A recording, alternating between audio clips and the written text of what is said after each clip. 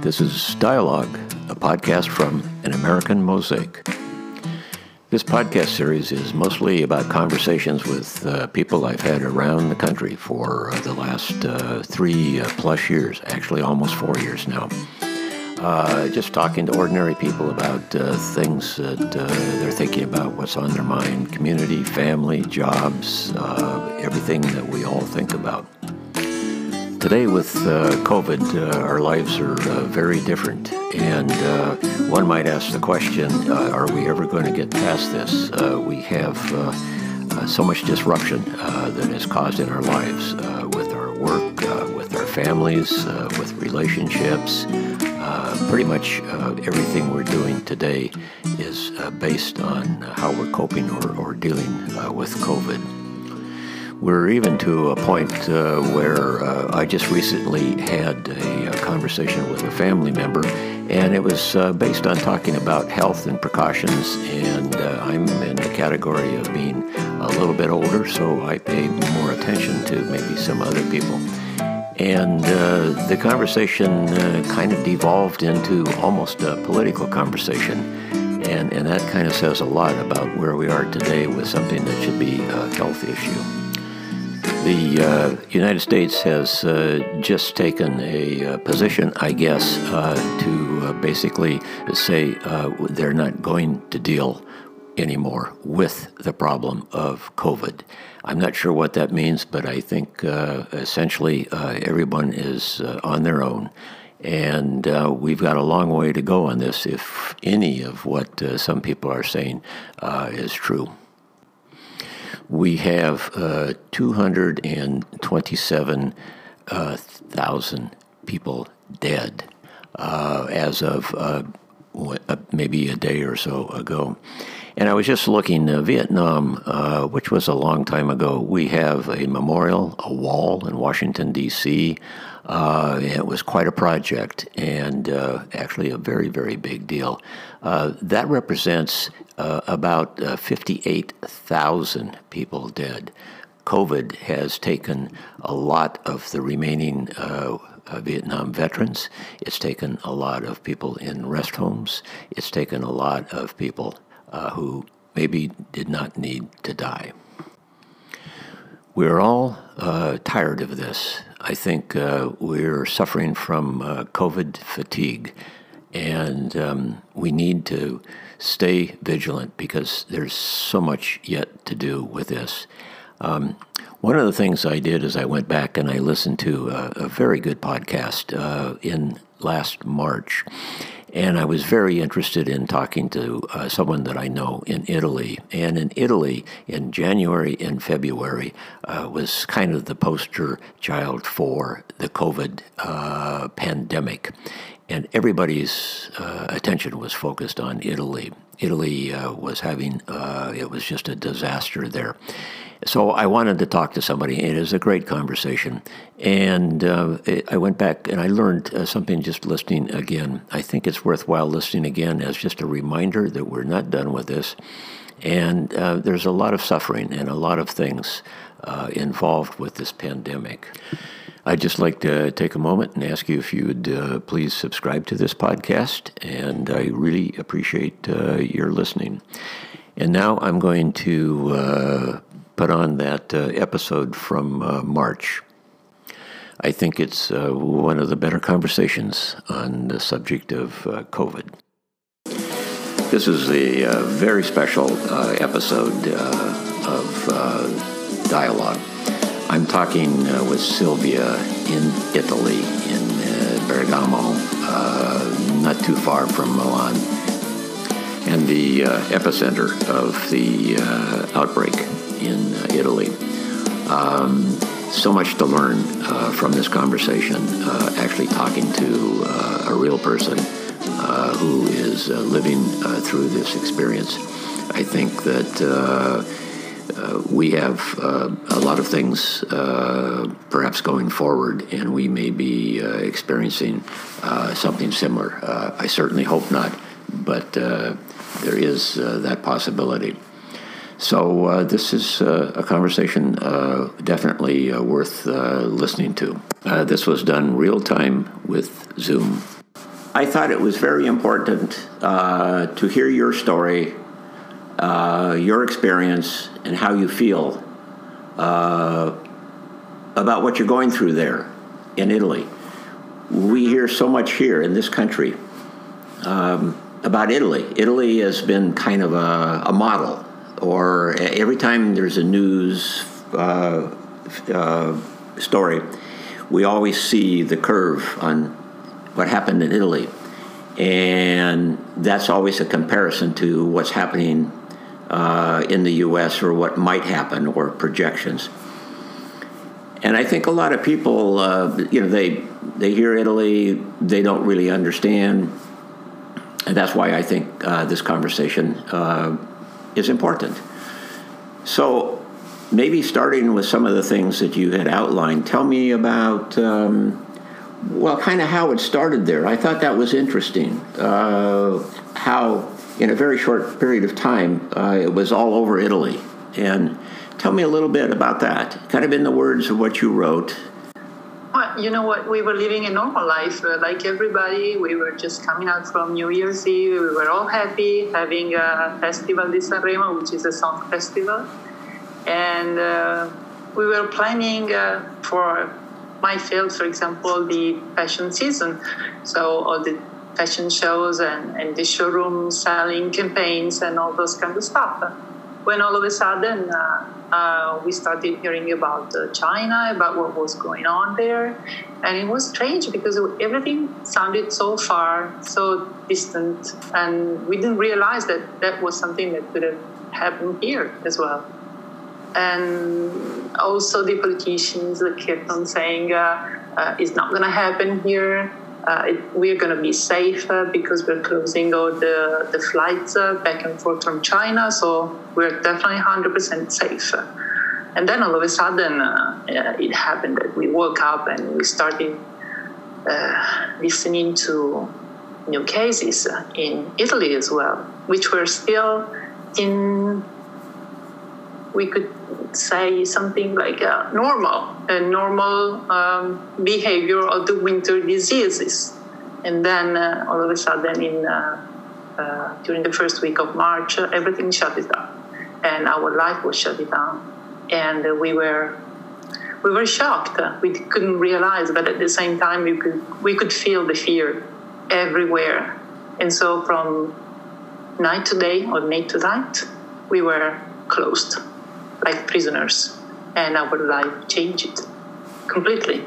It was like a spell, like something unreal. And for a few nights, I kept on waking up and saying, no, it was a nightmare. It was something that happened in my dreams. It's not real. And then in the morning, I realized that it was not a nightmare. It was a live nightmare. I was living in the nightmare. So we couldn't leave the house. We couldn't go outside. We couldn't do anything at all about our normal life. Yeah. How about before? I think you had said something about everybody, the leadership in the country was just saying, well, everything is fine. It's not going to happen here. Everything's right. Normal. Yes. So nobody had any warning. No, you didn't have any warning that this was coming. No, at all. We were like on the other side of the world, so it's not going to happen here. It's China, which is a different part of the world, like a different planet. Sometimes everything is so close, and sometimes you feel the distances, and you feel that the distances are so far that we never touch you, and it's not true. We are definitely all connected, not only through internet, but in real life. Interesting. That's not dissimilar to some of what was happening or has happened here in the U.S. I guess perhaps not preparing or not really thinking that it's going to show up. Yes, but we were shocked looking at the behaviors of the countries outside of Italy, like not only in the States, but even England, like Boris Johnson was making fun of us, or Spain, or France, or America. We were shocked looking at you and seeing that you could have prevented in a way, not totally, but in a way, what's happening now, because we were living the nightmare. So we were thinking, why are they doing that? We didn't understand, because it was severe, it was serious, it was painful, and we were hoping that our life would have helped you in avoiding the same experience, but it didn't happen, and we still don't understand why. It's really bad, and we were feeling bad for ourselves and for the others, because we realized that it was not because of the people, but because of politicians. And that was bad. Yeah. You're now. Tell me where do you live? And you're very close to, I guess, what was the epicenter of this in Italy, correct? Right. I live in Bergamo, which is 50 kilometers far from Milan, and it's 10 kilometers far from the epicenter, because there was an hospital where this disease was recognized at the very beginning, like the end of January, but they didn't say anything because industries didn't want it to close the valley, so they decided to keep it hidden, and the hospital didn't give any communication. So this is why, instead of considering it like a closed zone where the virus would have been faced and solved, nothing was done. So the thing spread all over, particularly in this city, which is, I hope you saw the movie, it's a wonderful city. It's beautiful. It's really a high lifestyle, but now it's dead. Yeah, I was curious, how long have you been sort of locked down in your home? How long have you been in your home? 3 weeks. 3 weeks without moving. I'm lucky because I have a small garden, so I can spend most of my time outside when it's sunny. But at the same time, I keep on thinking about all those people who are in 60 square meters, maybe 4 people. It's really, really tough. It's really almost unbearable. Yeah. There's a lot of density there, I'm sure, because people live a lot closer together. Yeah. Yeah. Yes. How about... And the problem is also that maybe you think about a family like a family of a father, a mother, and two children, but you can maybe there is a grandmother or a grandfather at the same spot. So everybody's in danger in this way, because of course the children need to play, they need to go outside, they need to play with the others, but at the same time they cannot. So they are really depressed. At the same time, old people, specifically old people, need to go outside when they live a normal life, need to have relationships, and they can't. They are confined in a house, maybe in a room. So it's even tougher for them. And maybe sometimes they even are alone at home, like that cozy story that I told you about of that old woman who just got the phone book and called whoever because she needed to talk to somebody. She needed to have some light outside of her room. So she called this guy, and after a few phone calls who failed, in reality she found this man who was on the phone with her for an hour. And they talk about life and about memories, about everything. And in the end, she told him, "You gave me life today." And this made me think a lot. That's a good story. It's real. Yeah. Tell me about what's the numbers there. We get some information, and how many cases and how many people are dying a day? Too many. In Italy, we have an average of 800, 900 for the country, and almost 500 are in Lombardy, in my region, in my country.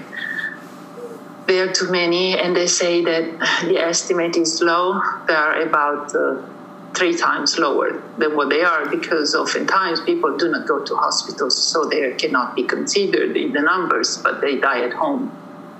Because they say, don't move from home, don't move until you really cannot stand it anymore. So in reality, people stay at home, and maybe sometimes they don't even have the chance to have oxygen at home, and they die at home.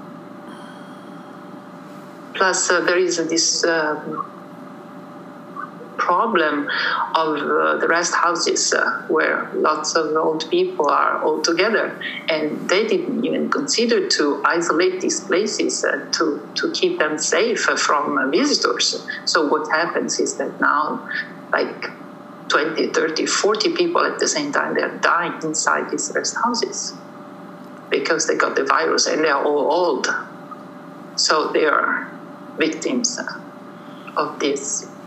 How is this being handled? How does the system handle these kinds of numbers? They didn't handle until, for the rest houses, until it happened. And for what concerns the dads, they do not have, they don't have space anymore. So they, as you probably saw on TV, there are these army cars. They come and they take all the deads outside, and they would be taken to the crematory, and then they come back.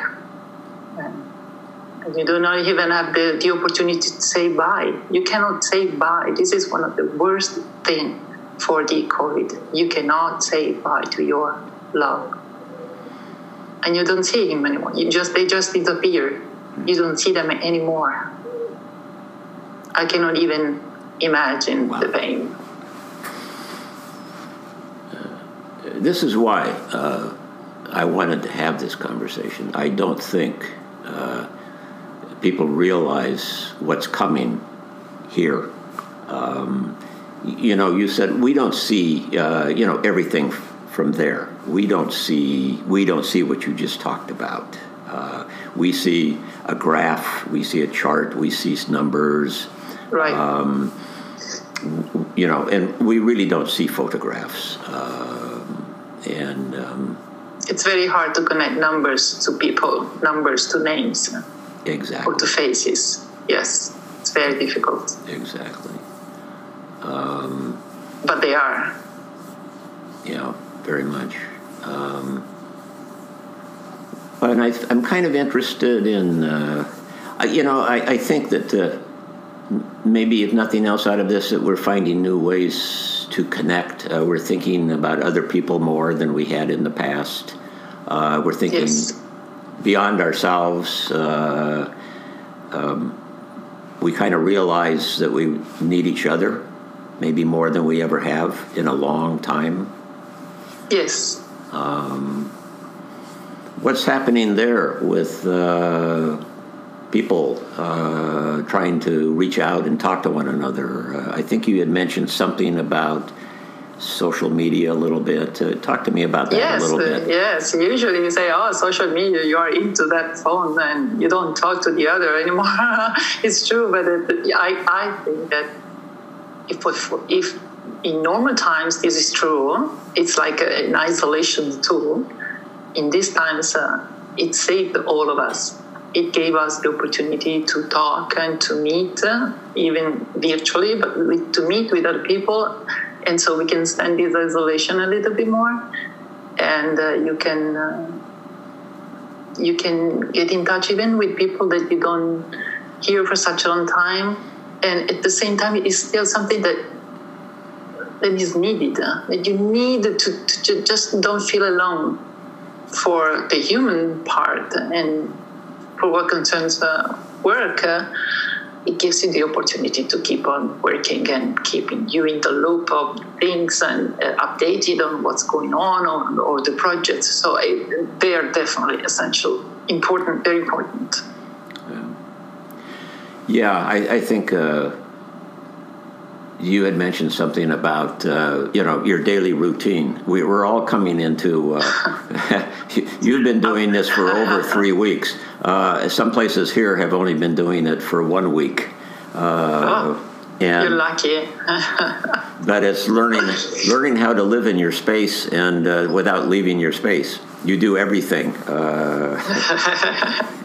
I try to do as much as I can. I saw so much movies about animals and tigers and turtles and whatever I could see. And then you realize that you need to move. That's the most important thing. You need to move. And I'm used to move a lot, to walk a lot, and to just do thousands of things every day. And all of a sudden, you are stuck at home.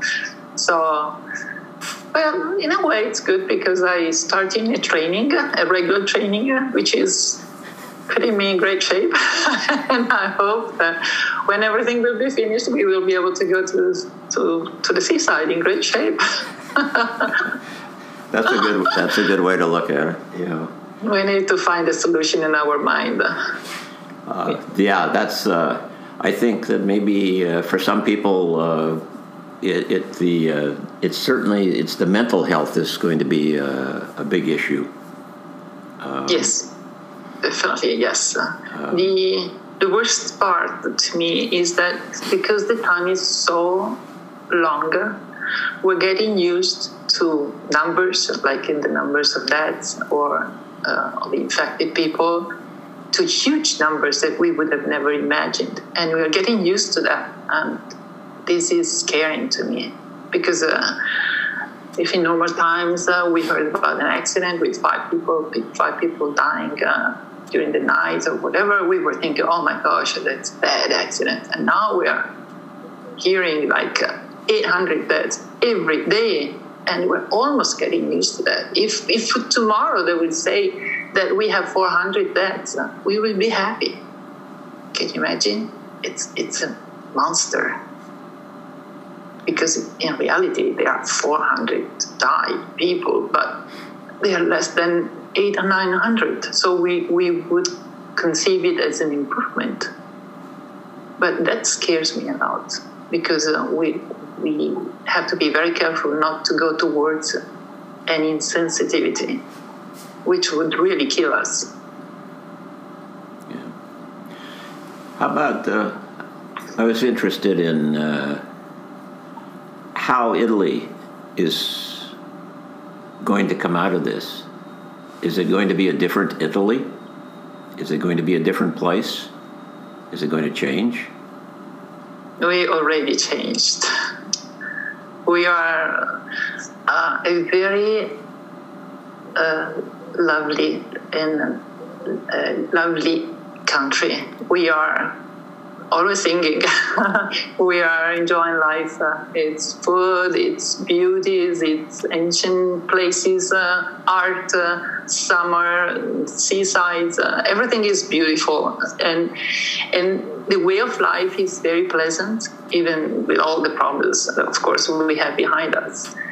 But now there is a fear everywhere, so we are changing our contacts. We used, for example, when we meet somebody, we used to hug and kiss. It's normal. We will not do that anymore for a long time. We will spend a lot of time avoiding people or keeping the distance because we already consider the other as a possible enemy for our health. So we are changing. We are already changing our lifestyle. But we will probably reborn with a different life, with a different approach, maybe with more sensitivity towards life and towards how life is a feather. This is something that I learned a long time ago because of a problem that I had in my family, but I think that this will be in everybody's mind now. We really need to consider life a gift for today. I wonder if, I think of this as not just a local thing. In the U.S. or where I'm located in the U.S., this is a global thing. It seems like this is going to change relationships globally and how we view one another. I hope that it makes us feel like we're all together rather than continues to provoke maybe even more division than we have. Certainly in this country, how divisive we are and how polarized. It's us versus them. There's a lot of that. And we have, it's being promoted at the top of the country. I mean, the divisiveness serves the purpose for a lot of people. They benefit from it. But what you just said made me think that it's possible that we're still going to look at us versus them, or maybe they've got it and I don't, so I'll stay away.